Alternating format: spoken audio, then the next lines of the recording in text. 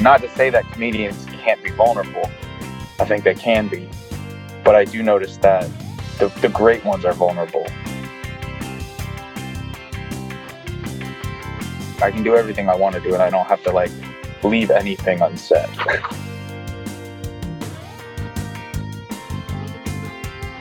There's beauty in the attempt. Like, I don't know, there's something, like, even when art is bad, it's good. Hello and welcome to the Theater Art Life podcast, sponsored by ClearCom, the leader in voice communications for theater and the performing arts. Call your cues with the simplicity and elegance of ClearCom Intercom solutions. The Theater Art Life podcast puts the spotlight on those who create live entertainment around the world, the culture creators and the backstage masters. My name is Kat Landry. Today we are talking to Nathaniel Philip Mosher. Nathaniel is a comedian, poet, and singer-songwriter. As a poet, Nathan's poetry began at age 7 when he was chosen out of his 3rd grade class to read a poem about the school janitor who was leaving after 20 years of service. The poem read, "You help us not slip, you help us not trip," and so on. Thus, his penchant for rhyming and rhythm was born. At age 10, he was chosen by his 5th grade teacher to enter the Young Storytellers program, where his play about a man becoming king of the Martians was acted by Phil of the Future star Ricky Ullman. He continued to write poetry, entering in local workshops such as the historic Beyond Baroque Poetry Theater in Venice, California, and eventually the California State Summer School for the Arts at Cal Arts, where he earned notable distinction of becoming a California Arts Scholar. At the California State Summer School for the Arts, which features notable alums such as James Franco, Zac Efron, and Katharine McPhee, he learned his passion for sharing personal stories. At age 16, he began writing jokes, took to the stage, and began honing his craft at the age of 17 before he was even allowed into comedy clubs. While attending UCLA, he took advantage of the burgeoning comedy scene, running shows in lecture halls, theaters, coffee shops, classrooms, and even parking lots, while continuing to perform nightly in the larger LA area. While at college, Nathan also performed around town, even getting a fake ID to perform at bars and comedy clubs.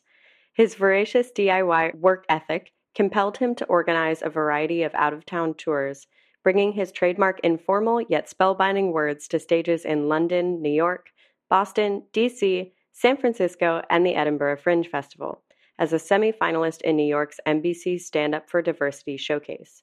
Mosher's inherent ability to hustle while fostering his craft has elevated him to more recently work with respected acts like Maria Bamford, Ali Wong, and Joe Coy. During his senior year, he proudly signed to the prestigious management company 3 Arts Entertainment, which works alongside notable clients Kevin Hart, Aziz Ansari, and Amy Poehler. Nathaniel, welcome to the show. Yeah, hello. Oh man, it's interesting hearing my bio read to me. I can imagine, yeah. That I've like, yeah. So Nathaniel, you have just finished a show at the Edinburgh Fringe Festival called Nathan Mosher is Injured. Can you tell us about that? Yeah, so I wrote a one-man show. I've always wanted to, since I started stand-up, to write an autobiographical one-man show ever since I saw Demetri Martin's one-man show, If I, which he did at the Edinburgh Fringe, and through Wikipedia, that's how I found out about it.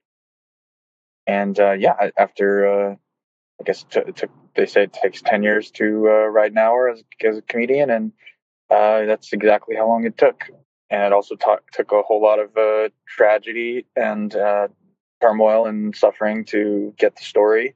But I'm definitely grateful for all the lessons I've learned. And the show I got, which doing the Edinburgh Fringe finally, I would say by the end of the run, I finally got the show to where I wanted it to, despite how ridiculously hard it was to get people there. Lots of shows were canceled even in my venue because people weren't even showing up or couldn't even find the venue at one point, which was super frustrating. But yeah, I rewrote the show, and then I took it to the Vancouver Fringe, where it went a lot better, and I won the Artistic Risk Award, which was just such a huge surprise, and also just I was incredibly grateful for the fact that the organization recognized the risk it took to to do this show and tell the story, but also just like go through what I went through. So Yeah, yeah, that's it was good. amazing. You say it's more of an autobiographical story. Is there something specific that you focus on in it? Yeah, so the show's called Nathan Mosier is Injured because when I was like 19, I went to this band called Us the Duo with my sister, and they got like famous on Vine. They did these 6-second covers, and then they revealed their faces on Good Morning America, and they were telling the story of how that happened through their music. And I thought it was really cool how the show ended at the current moment, like them on stage in their first nationwide tour. And I was like, I want to do that show. Like, what's the story behind me becoming a comedian and all this stuff. And I was like, well, if it would have to end on with me on stage in Edinburgh, so it'd have to be like a story of how I got to Edinburgh in a way. And so it made me do all this self reflection. I wasn't doing a lot of personal material at the time, and so it made me start writing about like trauma and just like why do I do this? Really asking like why, because it just was an obsession. Stand up. I had no idea. It just hits you and then you can't stop. And so asking why led me to sort of self examine, and then I went to London to study abroad and then check out the Fringe Festival. This was right after I graduated college, five years ago now. And I'm heading over to a gig in Cheshunt, like an hour out from London, and I trip on a curb and I twist my ankle, and I was like, man, I'm always getting hurt. Like, I've been getting hurt ever since like my first injury at 12, and I was like, man, I'm always getting hurt. Right, Ali Wong had just released a special where she's pregnant on stage. I was like, man, I'm gonna be in crutches on stage, like, on my special. So, but then I realized, I was like, oh, that's the thread, like injury. And then, and then unfortunately, right after that, then I wrote a huge breakdown, and sort of got out of it. And I actually like stopped performing, couldn't do it. But when I came back, I was like, I have the show, like. I have an hour now, and I was like, it's about injury, like all forms of it, because I realized that that's like what led me, like through a series of unfortunate events. I was a pitcher, and I hurt my arm, and then just sort of I talk about it in the show, but how I feel like that was a sort of turning point for me, because I kept getting hurt. I went through puberty, started caring about girls, like less about academics, because I was like winning a lot of awards for like academic performance, and I was a good pitcher. And then I got in a relationship, I got cheated on, which started writing poetry. That's kind of like I've always written poetry, but that's like really got me hooked to like starting writing poetry in my notebook. And then I say, and then the best and worst thing ever happened to me. I got obsessed with stand-up comedy. and and at the time, because I had gotten hurt so much, I'd tell people I wanted to be an orthopedic surgeon, because I knew I wanted to do some sort of like science-oriented medical thing. I don't know if that was like choice, but also just I had the grades. I don't know if you kind of just reach for the stars with that. And I did this work shadow program where I got to sit one on one. I'm basically quoting my show without the like added frills of jokes and stuff. But I had a one on one meeting with Dr. Osborne, this guy who started this practice from scratch, and he would do this work shadow program where you could shadow different surgeons. And he says, if there's anything you could picture yourself doing besides doing surgery, do that. Like, because he just basically is like, giving a motivational type speech, but like, this is life. You have to have, this is really hard. And he explained how difficult it is and how much he had to overcome to get to where he is. And at the time I had just been obsessively watching stand up. And so I was like, I guess I got to try stand up. And he also said, like, you have to be good at it too. Like, you can't just suck at something and want to. But so I was like, I got to find out if I'm good at this. And I was okay. Like, I was bad, but I wasn't good. Like, you're not supposed to be great when you first start. But I was hooked and couldn't stop. And so that's kind of like through line of the show, and I mean, I've found a lot of just threads, I guess, as I've done the show, and you find things that connect and callbacks and all these different things that you didn't even know. I guess looking at your own life, it really forced me to connect the dots, and so the show evolved like tremendous. I mean, I don't know. It's probably like in its 37th draft or something, and now it's done. Like I'm like it's done. But even in Vancouver, the judges, when they were announcing the award, they were like, all five judges saw it. They were like, we saw a different show because he was working on it, and that made them like it even more. They were like, wow, he's like, it's evolving in front of our eyes. And then the guy who like presented, I think he was at the last show where it was like the final version. So he saw the final version. It was like the best show. It was the biggest audience. They laughed at every single joke, but felt at all the emotional parts, and so it was just like it made all the failure in Edinburgh worth it. Good. Like, okay, this wasn't like a waste of investment, especially considering how much money it cost. So yeah, it's I don't know. I just said a lot of different things, but that yeah, it's my life. Like I'd say by the end it really became a sort of like testimony, if anything, and it was definitely like oh wow, okay, I finally figured out the truest way to express these things, and that original idea of like I want to do a show that ends in the current moment of me on stage in Edinburgh, and I didn't realize to get to that story I had to like fail at Edinburgh, and it and not like in my head I'm like, oh, it's gonna end on me on stage, it's selling out, getting great reviews, all this stuff, and it was like, no, it wasn't about that. It was about the fact that even though I've come out the other side of depression and anxiety and trauma, like the like it's the battle's not over. Like life is cyclical, and I might be better.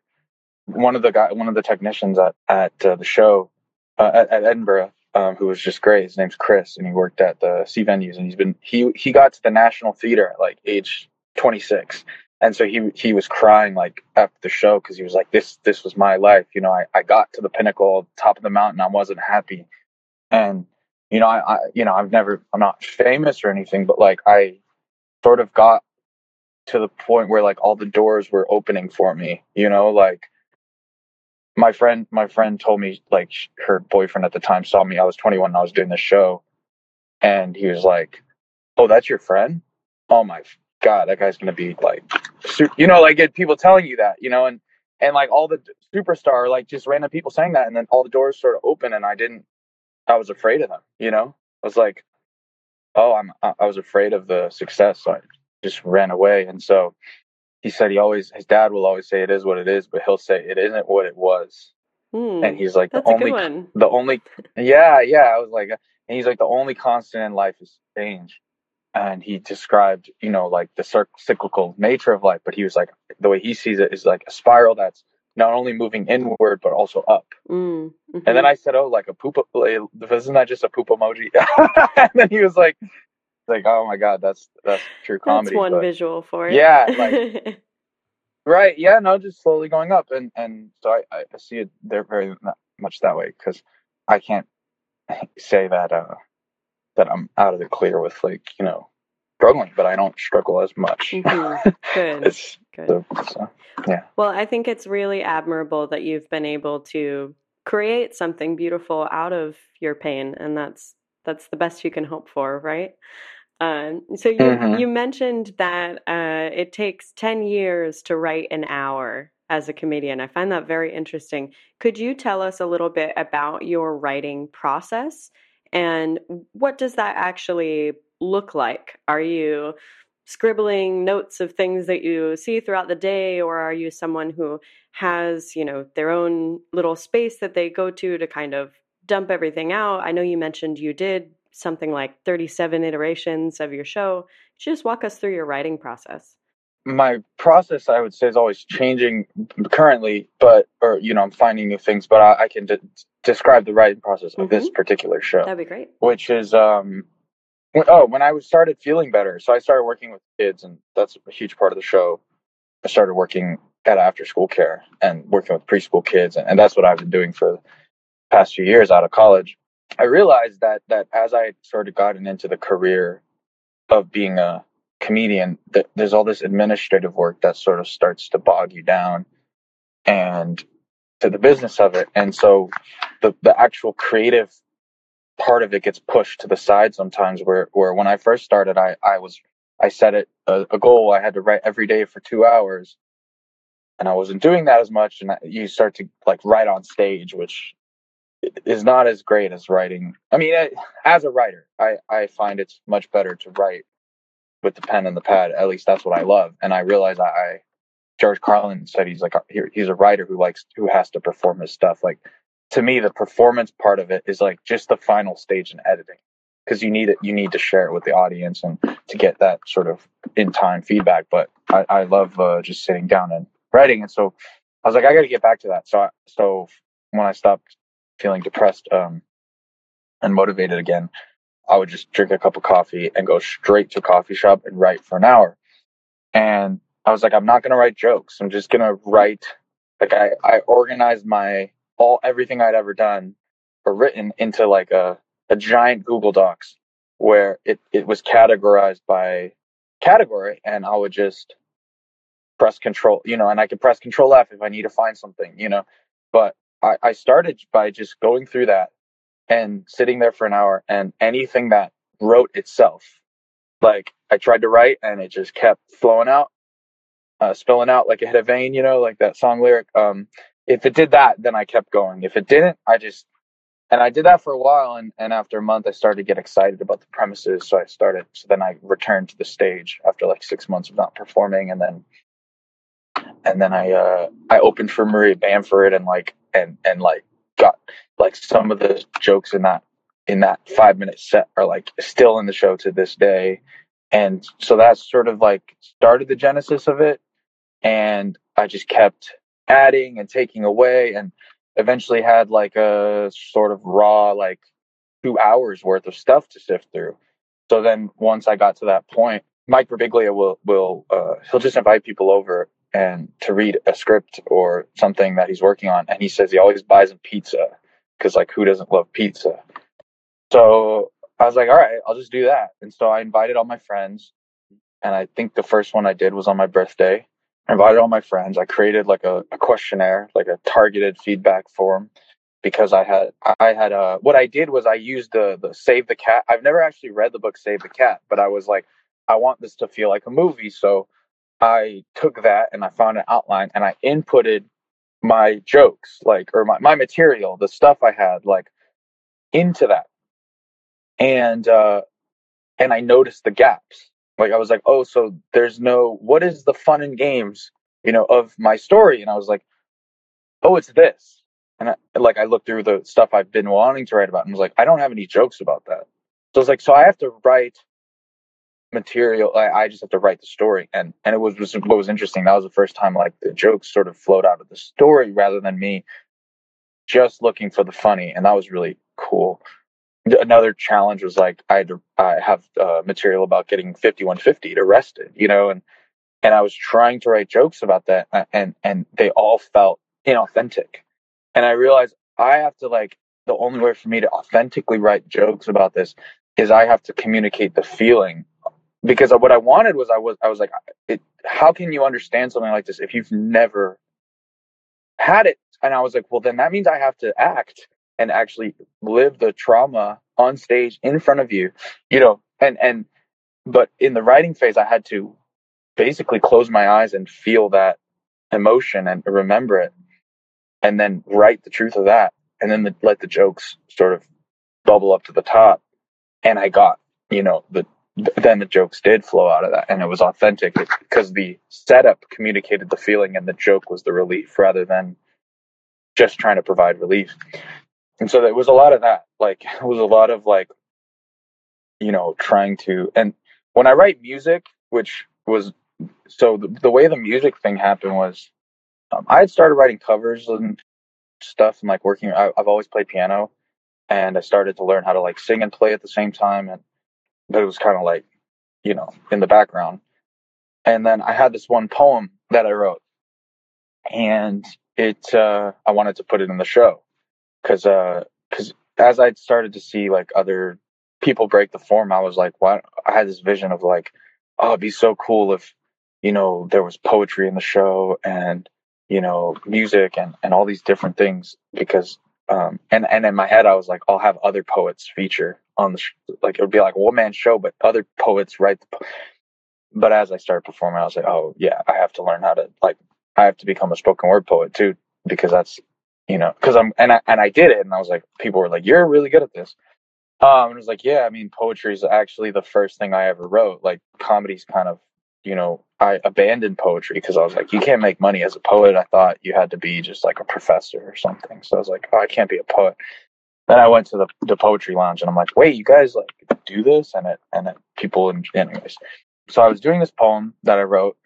It was inspired by a song called No One Knows Me Like the Piano in My Mother's Home by Sampha. But it's called No One Knows Me Like the Notebook in My Mother's Home. And so I recorded it with my dad's best friend. He's a sound engineer, a composer, and just like he's my godfather technically, I think, or he's my sister's godfather. For some reason, we have two different godfathers. But I recorded me playing the piano and then doing the poem over it. And then in the verse breaks, I sing the chorus. So I was like, okay, I'll do that as part of the show. And I did it. And one guy came to one of the workshops, this poet, and he said, my only feedback to you is that you should sing more. And I had been trying to write songs and never finishing them. And so I was like, all right, I should try and write a song. And then that Monday, like he told me that it was a Saturday night, and that Monday I wrote a song on the spot, and it was like the first song I ever finished, and it's the first song in the show. So yeah, that was sort of the genesis of like me becoming a songwriter. And so I started working with my uncle, and he was like, well, if you're gonna have music in the show and you're gonna go to Edinburgh, you should record an EP so that you have something to like, if you want to listen to it later. And then he sends me this long email, and he's like, I want to do it for free. He has cancer. He's at a place where he can just afford to, do passion projects with people and then, have paid projects. So he's like, I'm going to produce it for free. So yeah, we got to work on an EP, and then the pandemic happened, and the Edinburgh didn't happen, but I got to finish the EP. So that's how I became into music. And then once I wrote that first song, it was like the floodgates opened, because I already knew theory and piano. I knew, like, I took 10 years of classical training. I took exams. I knew all this stuff. I just didn't know how to apply it. And then once I figured it out, it's like, oh, music. I started learning to produce on GarageBand and Logic. And so then, yeah, just music became a huge thing. And that sort of became like a focus. And I stopped performing stand-up as much. As I started to have the backbones of the show, I was like, oh, I don't really need to like go out and workshop this stuff at open mics or shows. Like I can just do it as an hour and workshop it that way. Yeah. And then I just started doing sets where I was like, I'm just going to do everything in that set. And I'm going to weave my jokes into a narrative with the music and the poetry and put them in an order that it's telling the story. And it was going well. I was like, wait, I can just be really emotional and sad or somber or passionate with my music, or this with the poetry, and then immediately go back into the jokes, and then like no one is like, this is uncomfortable. They're like, that was better than just jokes. That's great. Yeah, now I'm like in this weird place where I'm like, or I not even in this weird place anymore. I'm just accepting it that like after Edinburgh I was like, oh, I'm not just a comedian anymore, and like I don't actually really enjoy just being up there with the jokes and no vulnerability, like just trying to make people laugh. It feels like I'm high, like it feels the least vulnerable of the art forms that I can do. And not to say that comedians can't be vulnerable. I think they can be, but I do notice that the great ones are vulnerable, but like it's really hard to get there. Whereas with poetry, it's like if you're not vulnerable right away, then there's 0 point. And I think also that does come from the fact that like most poets don't make money. So like no one's doing it for the money. They're literally doing it just to get this off their chest. And comedy, unfortunately I think is like so saturated and so commercial and so commodified that it does become like it can just become like a skill, you know, or a trade, you know, like and then they call it a craft. And I agree, like it's not bad to have it craft. There's a craft to these things, but so I don't know where that's going to lead in terms of like me finding that I know I'm not going to just do comedy anymore. I'm going to do all these things. Like where does where does the stand up lie in the sort of grand scheme of things? And I'm like, for me, it's like just another tool of like expression, but it can't be the end all be all. And also I had one, I remember like the craziest, I was like deep in my depression and I did this show in Ventura and this guy comes up to me, he's like, how old are you? I'm like 22. He's like, holy shit. I watch a lot of comedy. No, like I watch a lot of comedy. You're the funniest person I've ever seen. And when I said I was 22, he's like, you're going to be a fucking superstar. And yes, people say that to me and it's like, okay, I am funny, but I watch someone like Dave Chappelle and I'm like, what I bring to the table is not that. Like I'm not as raw funny as he is. I'm thoughtful. You know what I mean? Like I can bring wisdom and thoughtfulness and authenticity. And I know that Dave Chappelle also brings that too, but like he finds like when he talks about comedy, he's like he thinks that he can express everything just through a person on stage with a microphone. And I feel like I also need a piano. I also need poetry. Like I need a lot of different things to get the message across. And not to say that one day I won't be able to just me and a microphone say everything I want to say. But I found that when I have a piano there too, when I have a notebook, you know, like I can do the whole, like I can do everything I want to do and I don't have to like leave anything unsaid. I love that. And now a note from our sponsor. The Theater Art Life podcast is proud to be sponsored by ClearComm. ClearComm is the leader in voice communications for theater and the performing arts. Call your cues with the simplicity and elegance of ClearComm Intercom solutions. You can find them at ClearCom.com. Go check them out. It sounds to me like you being a storyteller first is probably what's making you so successful. I'm curious about your process for testing out material. You mentioned a little bit earlier about kind of surveying your friends. I'm curious about how the iterations of your show come about. Who are you asking? Like what kind of pool is it that you're surveying and how do you actually do that? And how do you choose also what to actually move forward with, knowing that it's such a subjective thing? Oh, yeah. Well, the feedback forms that I would create were super targeted because I find when you just ask someone regular general feedback, like, what did you think? They, first off, don't want to tell you because they don't want to hurt your feelings. Or they want to say only the things to hurt your feelings because they think, like, you want me to be brutal. Like, they go to the extremes. And then but it's never targeted. It's always vague. You know what I mean? Like, what do you think? Oh, it was good. How, you know what I mean? And then they go, oh, I'm not qualified to do that. I'm not a comedian. And what's funny about like people giving feedback is I actually read this book. And in the book, I can't remember which book it was, but it talked about expertise.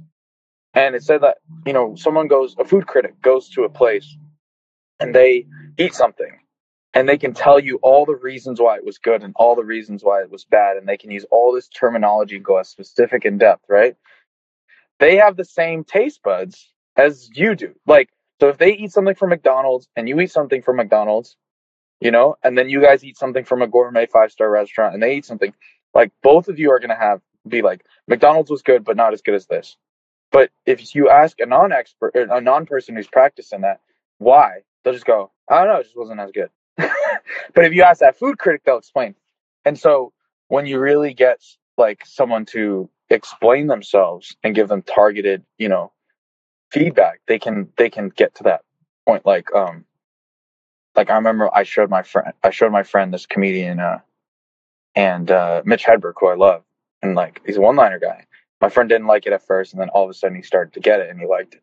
And I took him to the show, and we went to the show, and it was a one-liner guy, and he was like, one-liners aren't my thing. And I was like, that's not true. You liked Mitch Hedberg. But as an expert, like as someone who's spent, tons of hours analyzing comedy, I knew exactly what was off about the hour. I was like, he every time he grabbed the cup, it's because he didn't remember the next joke, and I could see him thinking. So there's a lack of fluidity, so the one-liners didn't cascade into the other one, creating a buildup of things. So he never got to the point where the jokes were fully hitting and the rhythm was off. And I was like, I could see all these things. And I was like, that's what was wrong with it. But I can understand that. So my feedback was super targeted. A lot of it had to do with the Save the Cat format, So it's like it would say like, here's where the Dark Night of the Soul is supposed to be. Do you feel like, that adequately conveyed that? What I have the document somewhere, but it was very targeted so that they can, and then the taking the feedback is, after that, it's, I don't know, it's very it didn't feel like uncomfortable because it's more targeted, you know what I mean? Versus someone just saying I didn't like it. And then you go, why? And then they don't know. And then you just feel that. But if they say I didn't like it because at this moment, sometimes people your music performance, and literally after a show on Monday that I did, someone's like, I just couldn't understand the words at this part. If they just said I didn't like the song, then you might be like, the song's bad, but they're like, no, I couldn't understand the words. And you're like, oh, so the words aren't bad, the content's not bad, I just need to speak clearly into the microphone. It's easy fix, So that's how I look for feedback. It's it's very targeted, and I'm asking for what I'm looking for and what I need. And then the hardest part is taking that in and then cutting stuff. The hardest part was cutting things. I got a review in Edinburgh that was hit me really hard, but everybody else read it well and I didn't read it well. But actually it ended up being helpful. It made the show better. But what it forced me to do was cut all the material, the jokes that were not servicing the story. And I had been told by someone who's from a clowning background and has had success in Edinburgh. He saw my show and he said, the best parts of your show are when you're vulnerable, when you're not funny, but your funny has to be so ridiculously funny that you warrant that. And he's like, I personally need jokes, last every 12 seconds and this. And so I thought, okay, I need to pack jokes in. But what that forced me to do was just pack punchlines where there was no reason to have it. Just throwing in misdirections because I thought I needed that. Took out all that stuff. And then I did it in Vancouver. And I thought it was so funny because then a girl came up to me and she was like, your show was the funniest thing I've seen here. And I was like, I took out the jokes and it made it funnier. Because the jokes that were there just were warranted, And so, I don't know. I'm still figuring out solicited feedback I can handle, but unsolicited one, it's I was like, I shouldn't read reviews because, I've heard a lot of writers, they go, I don't read reviews. But then I also look up to Kobe, and Kobe in an interview when he was 18, he said, they asked him what do you say to people who give you unsolicited feedback where they're like, you need to work on your jump shot if you want to make the NBA, or you shouldn't go to college. You should go to college first, then go to the NBA. You shouldn't enter straight out of high school. And he said, whatever they tell me, I do it. And then I come back to them and say, I did what you told me. Check it out. What do you think? I thought that was really interesting because if you take that approach, they still might be wrong. But now they know they're wrong because you go, I did exactly what you told me and it didn't work. But if it does work, then it just works. And you go, thank you. So that's something I'm learning where it's I have to actually, if someone gives me feedback, first I have to go, am I willing to try this? If I'm not willing to try it, then I can just be like, whatever you told me, it's not serviceable. I can't use it. But if I'm willing to try it, if it's something I can do, like I should just do it. And then, yeah, if it didn't work, I'd be like, hey, your feedback was incorrect. They'll be like, all right, whatever. you know? That seems like a good philosophy to me, especially as you're kind of building out material. Speaking of which, what exactly are you thinking is coming next? Are you going to continue working on your show? Is there something new in the pipeline? Is there some place you'd love to be or something you'd love to be doing? So with the show, I want to do. I found a local venue that I'm gonna do it. I want to do it regularly in LA and sort of have like a home base, because the larger goal of the show, which I've always wanted to do, is do the show, but then also have mental health organizations present, so that after the show, if someone's feeling vulnerable and wants to talk about it, they're not just talking to me after the show and then I'm like, see you later, and then they have to just they have no there's no follow up, because people would cry like, you know, someone told me, she was like, I wish my brother could be here, and I was like, where's your brother? And she's like, he committed suicide. And it's like, I want the people who need the show to be there, and if it makes them feel hope that there's a path, like a continuation of that, rather than something I talked about with my uncle, where it's like, I'm not necessarily the person to provide that next step. Not because I don't want to, I might just not have the resources. And he talked about how, like, in church, for example, like, you might hear a sermon, and then afterwards, the church is like, okay, go to this small group or get plugged in with this community. Like, they're always like, here's what you do after this. Apply this in your life. So that's what I want to do. And so once I get the venue, I'm gonna hit up all these mental health organizations and figure out exactly how I want to structure it. I'm not entirely sure, but I want to do that locally and serve as a pilot run, because eventually the goal would be to take that to different cities, take it to colleges, high schools, maybe even, and do the show, and then have the work. So that's sort of like the immediate. And then also, actually, because I won an award in the Vancouver Fringe, I'm eligible for this $3,000 touring bursary at the Brighton Fringe. And I wanted to do it, like, I was like, man, this is a lot of work to apply to this thing. Can I do it next year because I'm eligible? And they're like, no, you actually can only, like, it's, if you won this award, you can do it for the next year. So I have to do that by January 6th, and which means I have to, like, revamp my website, like, try and actually build, like, a sort of like press pack and touring, So, because I got back and I was burnt out, like, and super tired. And then I knew I was going to get depressed because of all that sort of buildup. And then sort of like, it's been tough. I quit my job as a preschool teacher. And so and I was like, should I go back to that? But I was also like, I think I need something more flexible, pays more, long term. And so in my immediate future I want to build up a sort of business in that respect of tutoring, but like all different subjects. I'd like to do piano lessons. I'm obsessed with chess, teaching chess. Like, I'm like, okay, so I'm building a website called NathanMosiersHereToHelp.com. and it'll just be like, here's all the things I do.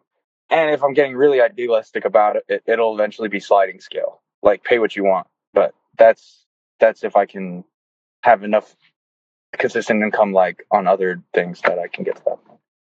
But yeah, and then I have another show idea that I have the backbone of. But what I've seen with this show, where it took me 10 years to have the material, and then 4 years of the actual writing process, and that just how many iterations. I'm like, yeah, this thing is like a seed, and I just gotta water it a little bit every day or every so often, so that it continues to grow. And then as stuff percolates, it'll hit that sort of like growth spurt, that I've seen happen. Like, the backbone of this one man show was this children's book idea I had for like a long time.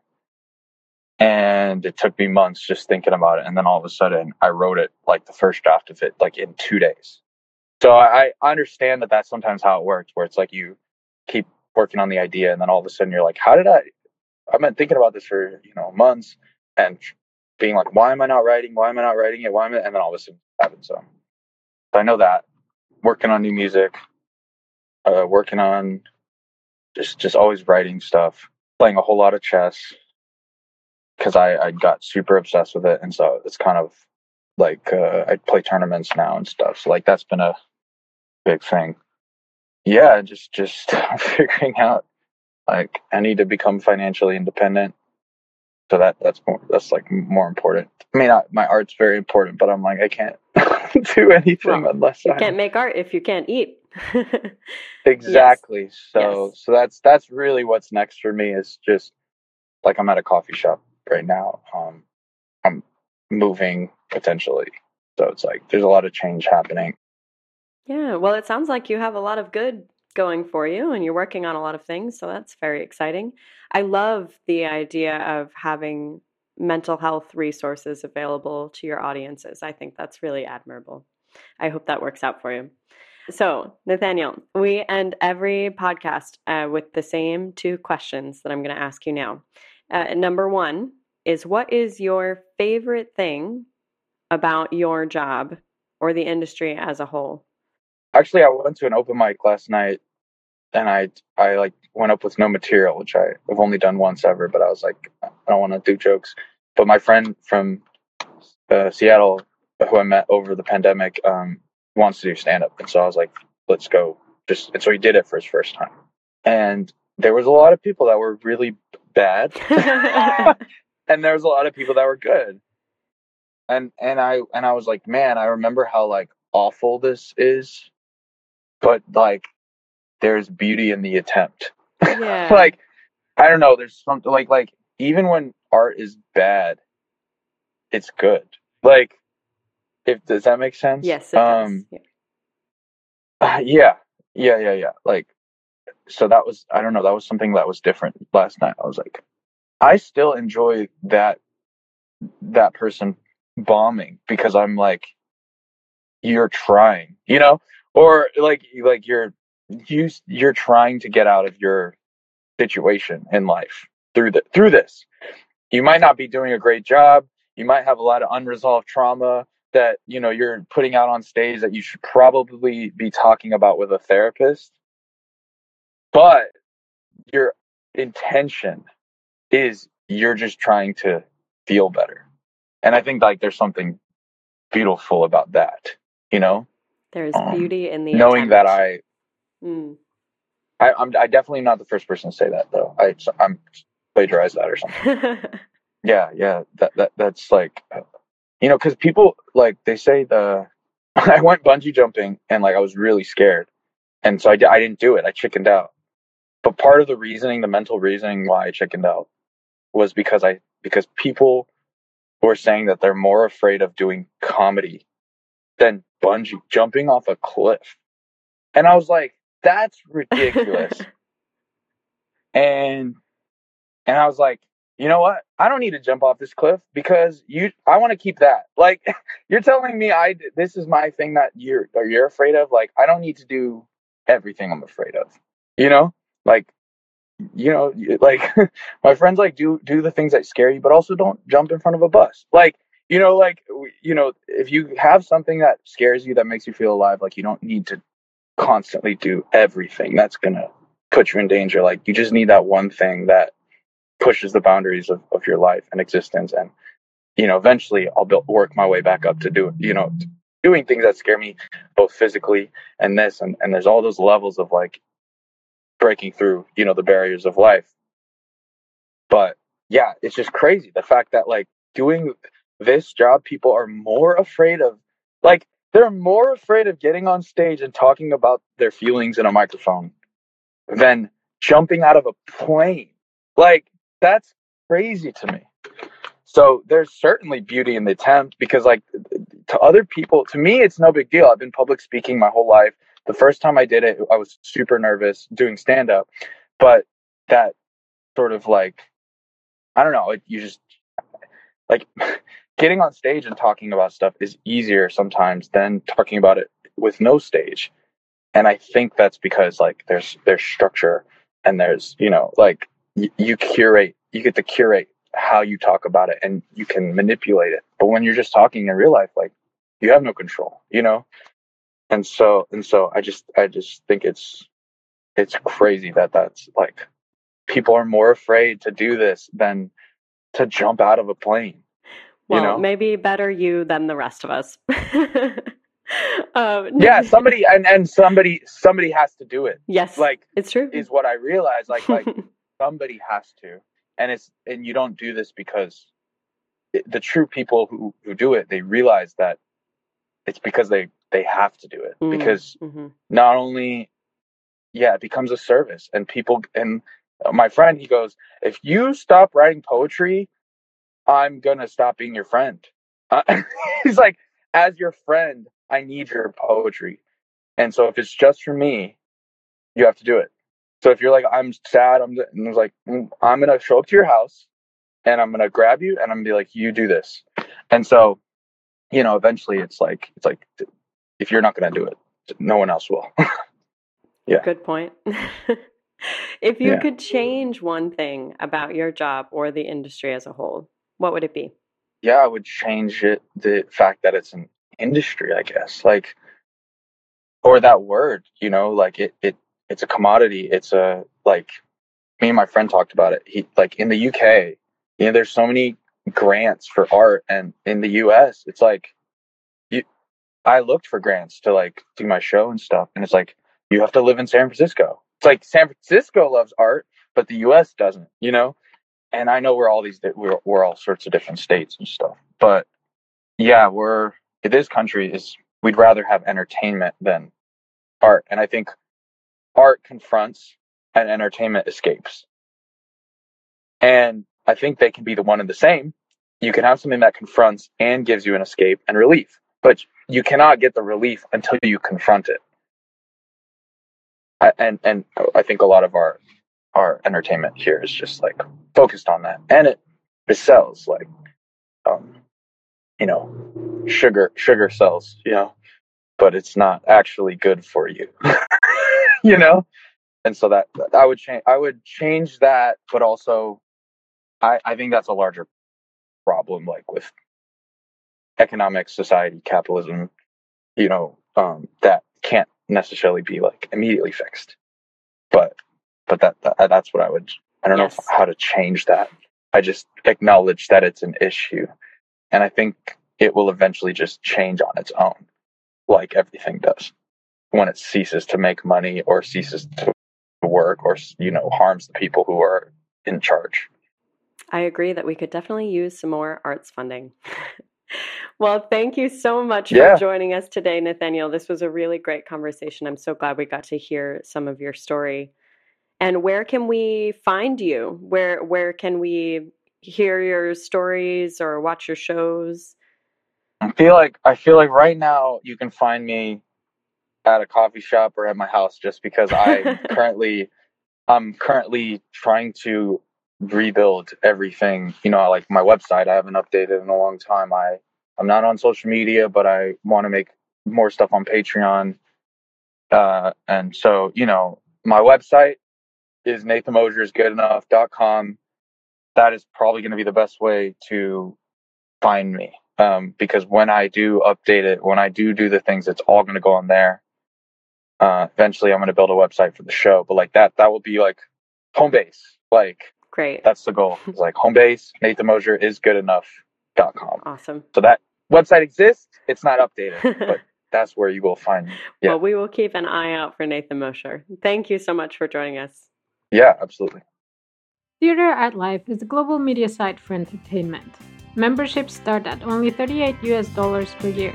You can have unlimited access to our daily published articles, including entertainment news and the writings of active industry professionals, ensuring that you are always up to date on the global happenings in the world of entertainment.